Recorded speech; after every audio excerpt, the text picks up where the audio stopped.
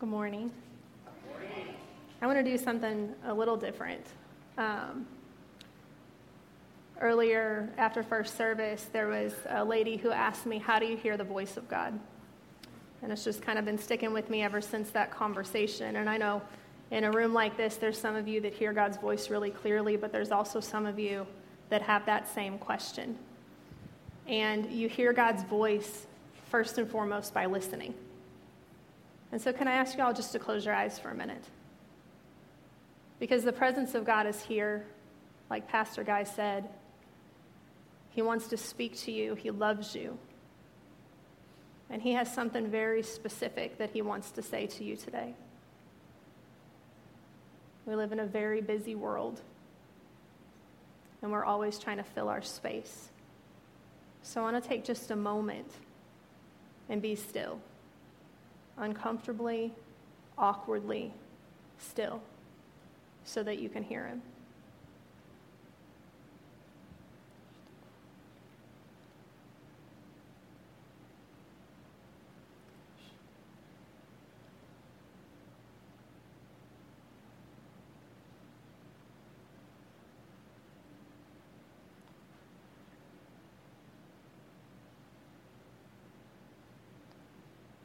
Father, I pray that you settle our hearts and you settle our minds and you help us to shut out every distraction, Lord God, so that we can hear your voice. There's nothing more precious. There's nothing more powerful. There's nothing more life-changing than your voice. And so this morning, I pray that as I speak, that each and every person would hear you. That anything that's not for them, Lord God, that it would be forgotten, but that they would hear exactly what they need to hear for you. In Jesus' name, amen. Amen. I just would encourage you, do that often. Do that often. I know for me, with 6 kids and a lot of things on my mind, I can very easily go through a week or a month and actually never really be still. But God speaks in a still, small voice, and he speaks to our heart most often. And if we'll just take the time to listen, so many of the decisions that are before us, so many of the challenges that we face and the things that we have to overcome will come so much easier if we just get wisdom from above. So we are in a series called Living with Power. And last week, Pastor Matt, he spoke on living with purpose, and he said that what am I here for is one of the most, if not the most asked questions throughout all of history. So how many of you have asked that question? What's my purpose? What am I here for? What am I supposed to be doing with my life? No one? 2 people. Awesome. Wrong statistics, I guess. Anyway, that desire that God put in our heart to know what we're here for was on purpose. Because only the Creator can tell the creation what its purpose is. And so by us seeking and desiring to know our purpose, it draws us to the Creator.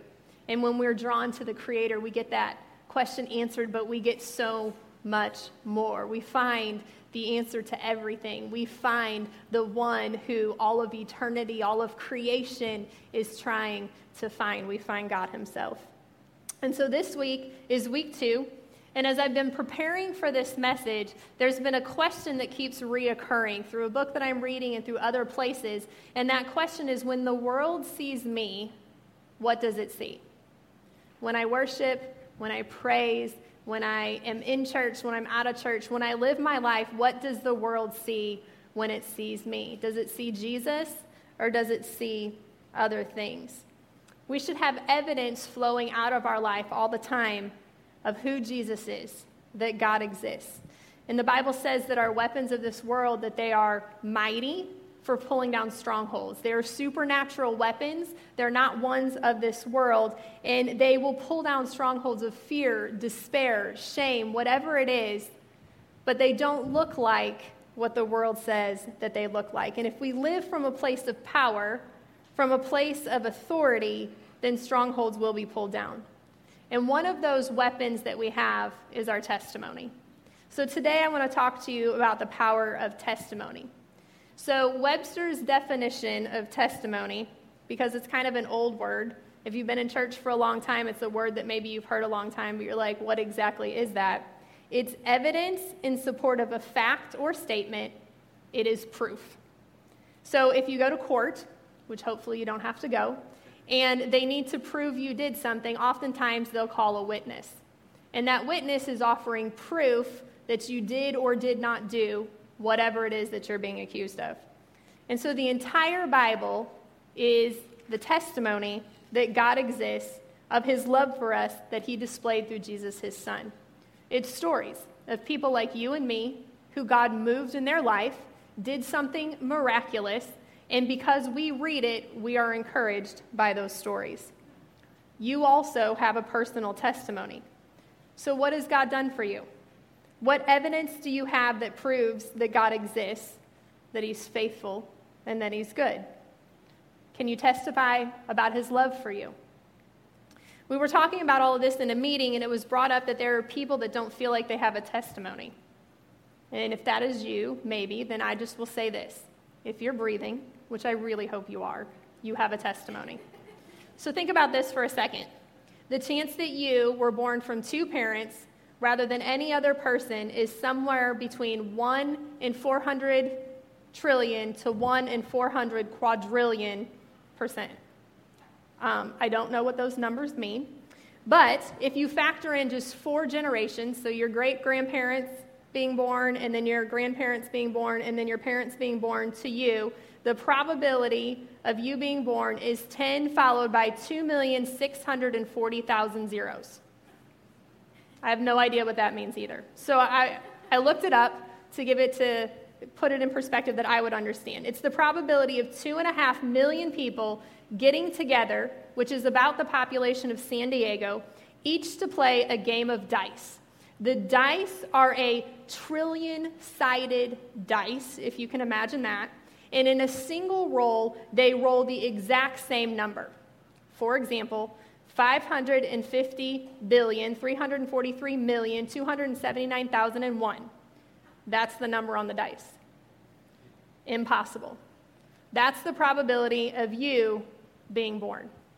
And as I thought about this, God could have designed reproduction any way he wanted to. We could have actually been flown in by storks from heaven. God could have done that. But instead, he chose to have your likelihood of being born to be so miraculous, so unlikely, that it had to be him that chose you.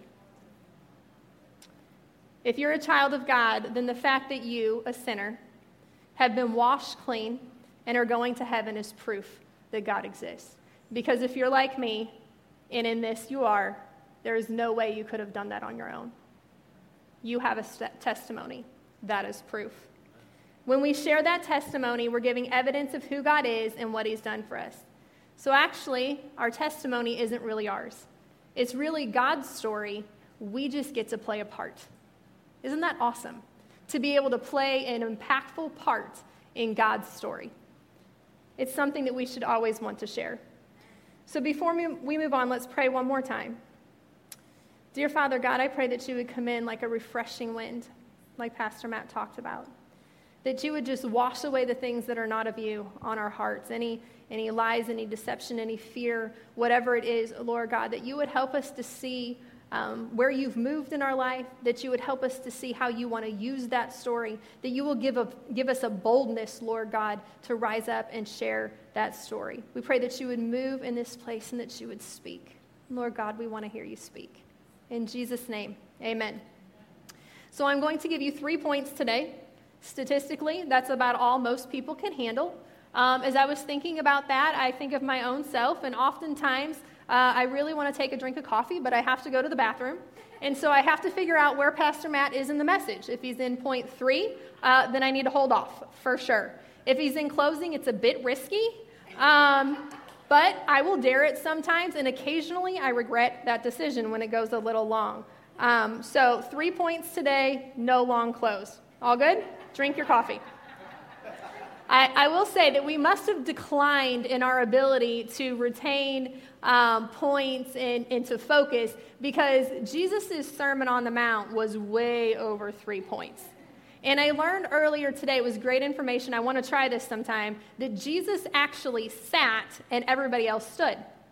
We should try that. Today would have been a great day to try that, but I won't do that to you today. But Jesus talked about all of these random points, seemingly, in the Sermon on the Mount, but people stood there, even though they were hungry, even though their feet must have hurt, and they listened to it. But then again, that's Jesus, right? So anyway, point number 1 is that our testimony builds faith for trials. And us human beings, we're kind of funny by nature. We can live through something very impactful that seems so huge in the moment, and then once we're past it and it's kind of out of sight, out of mind, we forget about it. For example, how many parents are in the room? Lots of parents. Okay. Do you remember the day that firstborn child was born? Oh, I see the look on your faces. Yeah, that's how I felt too. Oh my gosh, she's so beautiful and she's perfect, and I'm going to do whatever I can to make her happy for her whole life. I'm going to be the best parent. And then about 1.5, 2 years old hits. And then, she was throwing temper tantrums and playing in the toilet and getting into everything, even though I put it away like over and over 500 times a day. And suddenly, that day that she was born and all those promises, long gone. Yeah. So I will fess up and tell you a story that when she was, before that age, about 1 and below, I kind of looked around and thought, I must be just a fantastic natural parent. She's perfect. She does nothing wrong. She's always joyful. She's happy. And then about 1.5 years old, I remember, because we went on a cruise. She was perfect. We came home, not. Aliens came in on that cruise. They did something. And so parents of teenagers. Yeah. So when they're frustrating you or challenging you or whatever, do you remember the day they were born? No, that day is so far gone.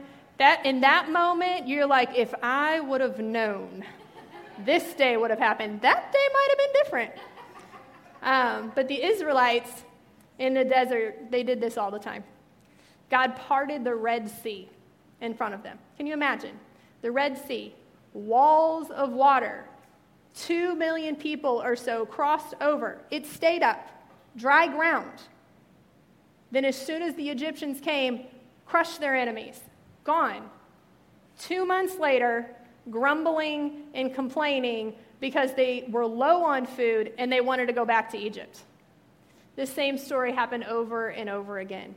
They complained about not having water. They complained Moses was gone too long. They complained that now the manna that miraculously rains down from heaven every single day, perfect for them, suddenly was no longer good enough, and they complained they didn't have meat. Does that sound familiar? We're kind of a little like that. God's response to them was often the same.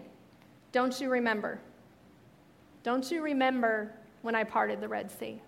Don't you remember when water miraculously came from a rock? Don't you remember when you were healed by looking at a copper snake? Don't you remember? God had his people set up altars to remember what the Lord did. He established feasts for them to remember what the Lord did. He calls us to take communion so that we will remember what Jesus did on the cross. And it's not just all spiritual things. We celebrate Memorial Day so that we will remember those who gave their life for the freedom that we now have. And Veterans Day for those that served and risked their life for the freedom that we now have. Why? Because we forget. Not entirely, but it's in the back of our mind as we go through our daily lives. And we don't recall it when challenges come, when situations get tough, when things aren't going our way. Testimonies are powerful faith boosters. When you recall what God did for you in the past and how he did it, your faith will be enhanced. Past testimonies, when brought to the present situation, belittles the present challenges. Hebrews 11, 1-2, it says, "Now faith is the substance of things hoped for and the evidence of things not seen. For by it the elders obtained a good testimony." So this is how it works. God gives us a measure of faith, and we're called to act on that. And when we do, God moves, because God moves in response to our faith. And then we see him move, and our testimony grows, which will encourage our faith and build our faith for the things ahead. And this is what the elders were doing to obtain a good testimony. As we take those steps of faith, we see God move powerfully in our life. Faith precedes testimony, and then testimony builds more faith. When I was growing up, we didn't have a lot of money, and so for whatever reason in me, it developed like a fear of poverty or something. I was really afraid that I wouldn't have enough, and so when I was able to start making money, I started saving money. And my definition of a need is if you couldn't rig it, tape it, whatever, if it couldn't be reused into something else, then at that point only it's a need. Otherwise, it's a want, and we are not going to have it. Which was all fine when it was just me. But then I married Matt, totally not in the same place. It was definitely a spot of contention for us. When his truck kept breaking down over and over, and I told him, just go rig it some more, it hasn't exploded, you're fine, it kind of caused a little bit of tension in our marriage. But it challenged me. The pressure of him being in a different place actually challenged me to kind of seek God for it. And in my beginning, I sought God to change him because, of course, I was right. But really what I learned is that God was trying to set me free from that space. He was trying to build my faith. So I got a hold of tithing, like Pastor Guy was talking about, and I began to step out, or we begin to step out in tithing. And I began to see God move and take care of things. And then this crazy man that I was getting ready to marry, we weren't married yet, said, I think we should start giving 15%. I'm sure you can imagine the initial part of that conversation. I said, you're crazy. I said, that is not what God asked. There is nowhere in the Bible that says that. We do not need to give 15%. But somehow he talked me into it. And what we saw God do, because Matt owned a financial services business at the time, and all of a sudden, this 22-year-old boy, some crazy person, decided to invest a whole lot of money with him. And the income that we got from that money paid for our wedding entirely because we were struggling to figure out how we would pay for it. Now, if that's not God, because think about it. If you had a whole lot of money, would you invest with Matt at 22 years old? Probably not. Probably not. But it did a work in me to build my faith. Because now we're in a place where there's been so many times where challenges have come to our finances, and I'm like, I know God's got it. I know he's got it because I tithe, and I'm in covenant with him. I know he's got it because he loves me, and I know he's got it because he's done it in the past over and over and over. So I have faith for this, and I won't be discouraged. Our testimony builds our faith. Is there an area that you're worrying about, that you're doubting, that you're stressing over? Where do you need to remember what God has done for you in the past? Maybe it's in your finances. Maybe it's in provision of a job. Maybe it's in your health. Maybe it's in restoration in a family relationship. Where can you look back and see, look, God was faithful then, and he'll be faithful now? I do want to also ask you to remember that the Israelites, when they complained, like they saw God move and they saw God move, and God was so kind in reminding them and moving again, but there became a point where he said, okay, you're not going to enter the promised land. Because when we complain after God has proven himself to us over and over and over again, we're really calling God a liar. And that's a big deal. We don't call God a liar. And so I just want to caution you when there's that temptation to doubt and complain, because we all have it. I have temptation still to doubt and complain. Something comes at me, my foot breaks because I'm walking up a step. Really? Like, why did that happen? Temptation to doubt. Doubt maybe God's goodness. Doubt maybe his provision. But I remember, oh no, all those times in the past that he was there for me. He's going to be there for me now. God responds to our faith. Point number 2 is our testimony helps us to overcome. Revelations 12:10 through 11 says, "Then I heard a loud voice saying in heaven, 'Now salvation and strength in the kingdom of our God and the power of his Christ have come. For the accuser of our brethren, who accused them before our God day and night, has been cast down. And they overcame him by the blood of the Lamb and the word of their testimony, and they did not love their lives unto death.'"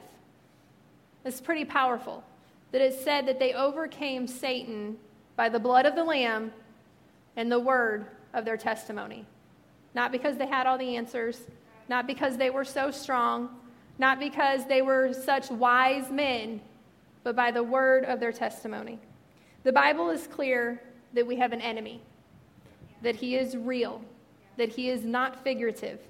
He's out to steal, kill, and destroy. He does nothing else.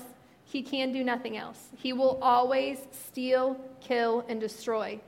And we should be on the offense against him and his forces. And our testimony, it helps us to overcome him, his tactics, for us and for the people around us. Romans 10:17 says, "Then faith comes by hearing, and hearing by the word of God." This is certainly scripture. It's the gospel. The gospel is the good news of Jesus. What is the good news of Jesus in your life? What has he done for you? The Bible tells us that the good news of Jesus is that he came to heal the sick, both physically and spiritually, to seek and save the lost, to bring life, and to set captives free. Has he done any of that for you? That's the good news. That right there is powerful. That right there overcomes the enemy. When we share how Jesus did those things in our life, we give proof that there's a supernatural power, that there's a supernatural anointing that comes on our word. Jesus, or God, will always anoint the gospel. He will always empower people who are going to highlight his son with that good news. So think of it this way. You can talk to someone about a lot of things, but the moment you decide to share the good news of Jesus, there's a supernatural anointing that comes on your word. There's a power that comes out of you that's going to make a difference because it's highlighting Jesus. There's a lady who shared with me a story about how before she came to the church, she didn't feel like God heard her prayer, like they didn't matter. They were kind of like, she said, throwing pennies into a wishing well, as the song says. And so she didn't often pray because she felt like there was no point to pray. But she said here recently, she was wanting to buy s'more sticks. And she went to buy them, and they were sold out, and she was really discouraged because she felt like she was supposed to buy these s'more sticks. And then all of a sudden, she looked somewhere, and they were available somewhere else, and she could get them within like an hour. And so she was so excited that God must have heard her prayer on something so small, that it inspired her to go and seek the scriptures to put on that. Because she said, normally I would have asked you. You're the pastor. But instead, God heard me, so I felt like he would hear me again and give me the right scriptures to put on these s'more sticks. I don't know if that encourages you, but it encourages me. Like if God's going to care about s'more sticks for someone to show that her little things in her life matter to him, then he's going to care about the little things in my life too. Because if God loves you, he loves you and cares about the big things and the small things. Just like as parents, I care about the big major things my kids are going through, but I care about the small things too because I care about them. When I first shared my testimony publicly, it was really for the first time. I kind of told a few people about it, but there was a lot of shame that I carried, a lot of guilt from my past. And even though God had set me free from all of those things, to let people know. Like I trusted God loved me and forgive me, but the enemy caused me to believe that if people knew, then they wouldn't like me. And so eventually the pain of hiding it, as I continued to develop relationships, became more uncomfortable than just letting everybody know. So I finally got to this place, I'm going to tell everybody, who likes me, who doesn't. Oh well. So I stood on a stage and I shared my testimony. Just to let you know, no one said they didn't like me. So they either hit it really, really well, or people understand because they've been there too. But a powerful thing happened to me the day that I did that. God gave me a picture, and it was my past and where I am now tethered by a bunch of strings or ropes or something. And so many of them had been severed. And that was me being set free from addiction, set free from depression, all these other things God had helped me overcome. He had set me free, but there was this one large string. And as he came, I saw scissors cut that and set me free. And I knew what he was saying is the shame of your past, that attachment to your past has finally been broken, and now you are free from who you once were. And I can stand here and tell you today that no longer do those things cause me any kind of pain or shame or guilt. I don't feel like that was me anymore. Sometimes I sit and I think like, man, did I really do those things? Or was I really in that place? Because it feels so not me because of what God did in my life. Me sharing my testimony helped me overcome the shame and the guilt and the things the enemy wanted to do to hold me to that. Is there a part of your story that God has set you free from, but you're still afraid to share? That you're afraid to admit to someone if God opened a door for you? I'm not trying to suggest that everybody needs to get on a public platform and share their story or to tell everybody everything about you. But what I will say is I think every part of your story has the power to impact someone else. So I think at some point in your life, God will call you to share every part of your story to someone. And if you let him lead you, it'll make a major difference in their life. The Bible tells us that he works all things out for good for those that love us. And that's one way that he's working things out for good. He's taking what the enemy meant for harm in your life, and he's using it for good to make a difference in the lives of others. 2 Timothy 1:8 says, "Therefore do not be ashamed of the testimony about our Lord, nor of me his prisoner, but share in suffering for the gospel by the power of God." That scripture, it really challenges me. Am I ashamed to share my testimony? Am I ashamed to let God use my story to set someone else free? Am I more focused on how they may look at me than maybe the effect it'll have in their life? God wants you to fully overcome the things in your life that the enemy once held you in bondage over. What is brought to the light does lose power over you. And point number 3 is sharing our testimony helps others find truth. There was, and she's here today, when I broke my foot, I had to have surgery potentially, and I needed to go to an orthopedic surgeon to let me know if I was going to have it or not. And since I'm from Missouri, and all my family are from Missouri, and I don't really know anyone who's broke anything, and I actually know of a really horrible story that someone went through when she broke someone, there was a lot of fear that I was going to find the wrong doctor, and he was going to mess me up. So I vowed to Matt, I don't care how much it costs, I'm going to get 5 at least opinions. 5. Because if I'm going to go to someone I don't know, they need to all 5 sync up and match before I'm going to let anyone cut on my foot, because I'm really a big baby. But thankfully, God brought Jenny Melican, and at the right time, as I was telling everybody this story, and she's like, well, who's your doctor? And so I told her, like we went through this process, oh, it's in O'Fallon. Yeah, we're in O'Fallon. Oh, it's by this hospital. Yeah, what hospital? And so then I finally said, I think his name is whatever. She's like, I worked for him, and he's excellent.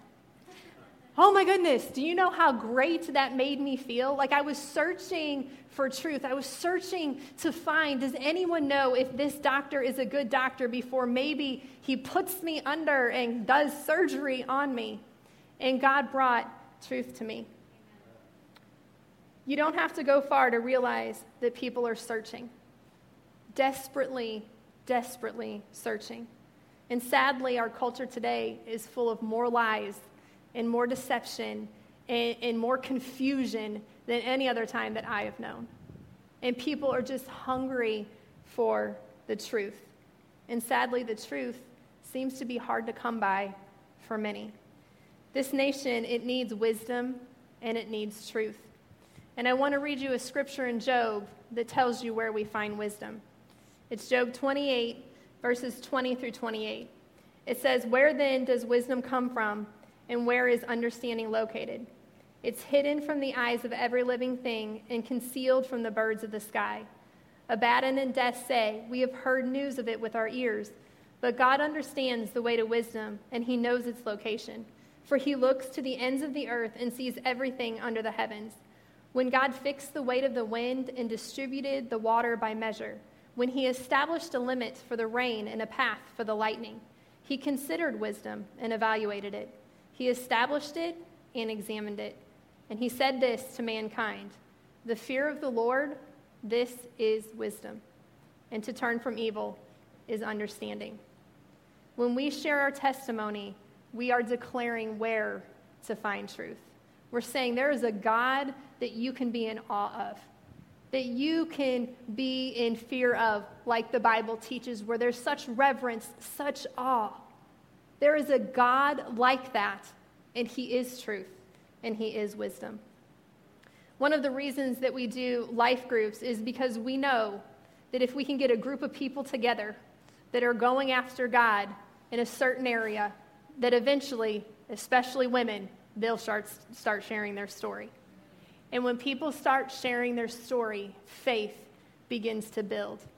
Chains begin to be broken. Truth begins to be found. Because people are willing to be vulnerable, they're willing to be open, and they're willing to declare what God has done. In just this last session of life groups, there's so many stories of people who found forgiveness, people who realized the power of their words and made changes in that, and so many other life-changing impacts were found just by a group of people getting together to seek God and share their story. We don't have to be a preacher or an evangelist to make an impact with God's power working through our life. The woman at the well, how many know the story of the woman at the well? Well, there's a few more than last service. I was shocked. It said it was one of the most well-known stories in the Bible. But the woman at the well, she was a Samaritan. Jesus came and spoke to her, which is a big no-no in their culture. This woman had had many husbands, and she was currently living with a man that she was not married to. And somehow Jesus was able to look at her and see all of that in her. If someone came up to you and was able to tell you that kind of your story, they would have your attention. You would be a bit starstruck. And so anyway, she talked to Jesus. She said, I perceive that you're the Messiah. They had a fantastic conversation, and she went and told her town. And so in John 4:39, it says, many of the Samaritans from that town believed in him because of the woman's testimony. He told me everything I ever did. Here was a woman who was a fornicator, who was a Samaritan, so in that day, less than. And she went and told nothing more than her testimony. And it said, so much of the town, many in the town came to see Jesus. There was the leper that Jesus healed, and he said, don't go and tell anybody, just go to the priest. And he did exactly not that, and he went and he told everyone, and he caused so much attention that Jesus could no longer go into the town. Let's read Mark 1:45. It said, instead he went out and began to talk freely, spreading the news. As a result, Jesus could no longer enter a town openly, but stayed outside in lonely places, yet the people still came to him from everywhere. A leper. Now, a leper, back in that day, they were required to stay out of town. They were not allowed to interact with people. In fact, I recently learned that if you were a leper and you were approaching people, you had to say, unclean, I'm coming, I'm unclean, run away from me. Could you imagine that? And this is how he was spending his life. So I envision this guy that has little to no interaction with people. He's lonely. He's got to be socially awkward. I mean, that's what we would label him today. But because of his story, his testimony of what Jesus did in his life, it said that so many people were coming to Jesus that he couldn't even stay in towns anymore. He had to go out into the desert, and they still came. Then there was the demoniac, and he was told, Jesus tell him to tell the whole town that you were set free. And so this guy, he was living in the tombs, in the cemetery, naked, very strong because he was breaking chains when they tried to restrain him. I can only imagine, like, if he was coming up to me and I knew that, I would run. But his story impacted the town and caused people to go seek Jesus. This is how Jesus instructed us to steward our story, to share it. When Paul had the opportunity to stand before King Agrippa, it's in Acts 26, you can read it. He shared his background and then his coming to faith in Jesus. Can you imagine if you have an opportunity to stand in front of a king? What would you say? What would you feel you need to say if you knew that was coming? I'm sure I would get all nervous. Oh my goodness, he's going to ask me questions. I'm going to have all the answers. I don't know. No. Paul just shared his story. This was an opportunity. He could have gave a great sermon to a very influential and powerful person. But instead, he shared what couldn't be refuted, what God did in his life. When I shared my testimony that day, it was recorded, and eventually my brother landed with that testimony, and he was able to hear it. And on that day that he heard it, he saw something about me because I was an angry child, especially to my siblings, and for some reason, especially to him. He was in the first service, so I didn't remind him of this, but I at one point hung him over a balcony by his feet. So there was a little bit of maybe some wounds and pains and things there between us. But when my brother heard me share my testimony, God was able to show him something that he didn't see before. He was able to understand, and that brought healing to him and to our relationship. God is so, so loving and so sweet and so kind to us. He said, because you're willing to open up, I'm going to use it to restore a relationship that you probably would not be able to do on your own. Who has God placed in your life that just needs some proof? Acts 1:8, it says, but you will receive power when the Holy Spirit has come upon you, and you will be my witnesses in Jerusalem, in all of Judea and Samaria, and to the ends of the earth. The Holy Spirit will empower us. He will empower us to share our testimony. He will empower us to share Jesus to the world. He will give us the words. He will remind us of the part of the story that we need to say. He will open the doors of opportunity. All we have to do is be obedient to say yes and open our mouth. The Holy Spirit equips you to be a witness for Jesus. We don't save people. God does. We only point to the truth. What they do with that truth, it's up to them. When Jesus healed the blind man, the Pharisees heard about it because he was telling everybody. And people were seeking Jesus because of it, and so they wanted to stop this man because they were so concerned with people going and following after Jesus. It kind of is a little surprising because this man was blind from birth and now he sees, but the only thing they really cared about is don't let this story lead people to Jesus. But after their interrogation and their attempts to get him to deny it and to not continue sharing it, this is what the blind man said. John 9:25. He answered, whether he is a sinner or not, I do not know. One thing I do know, that though I was blind, now I see. He didn't have all the answers. He didn't convince everyone because the Pharisees weren't convinced. But lots of people came to hear Jesus. Lots of people found truth because the man refused to stop telling his testimony. I've heard people say that they were afraid to tell people about Jesus because they don't have all the answers. Well, just to let you know, neither do I. I don't have all the answers. But what I do have is that God has done so many powerful things in my life. He has set me free. He has saved me. He has restored me. He has blessed me. He has given me favor. He has drawn me close to him and showed me who he is. I don't have all the answers, but I have enough. I have enough to know that he is truth, and I will share that with anyone that he brings to me. All you need is this is what he did for me. As believers, ones who have been rescued from sin, death, and the grip of the enemy, we should be living in power. Our lives should be set apart, noticeably different than the world around us, so that it's like a gigantic arrow pointing to Jesus, the name that's above every other name, the truth and hope of the world. We have the ability to wage war on strongholds of the enemy, to ward off attacks, to bring the hope of eternal life in Jesus to the hopeless. And there are so many people who are so very hopeless. 1 Peter 3:15 says, "But sanctify the Lord God in your hearts, and always be ready to give defense to anyone who asks you for a reason for the hope that is in you with meekness and with fear." All you have to do is give reason for your hope. What is your reason for your hope? If you hope in Jesus today, why? That's all you need.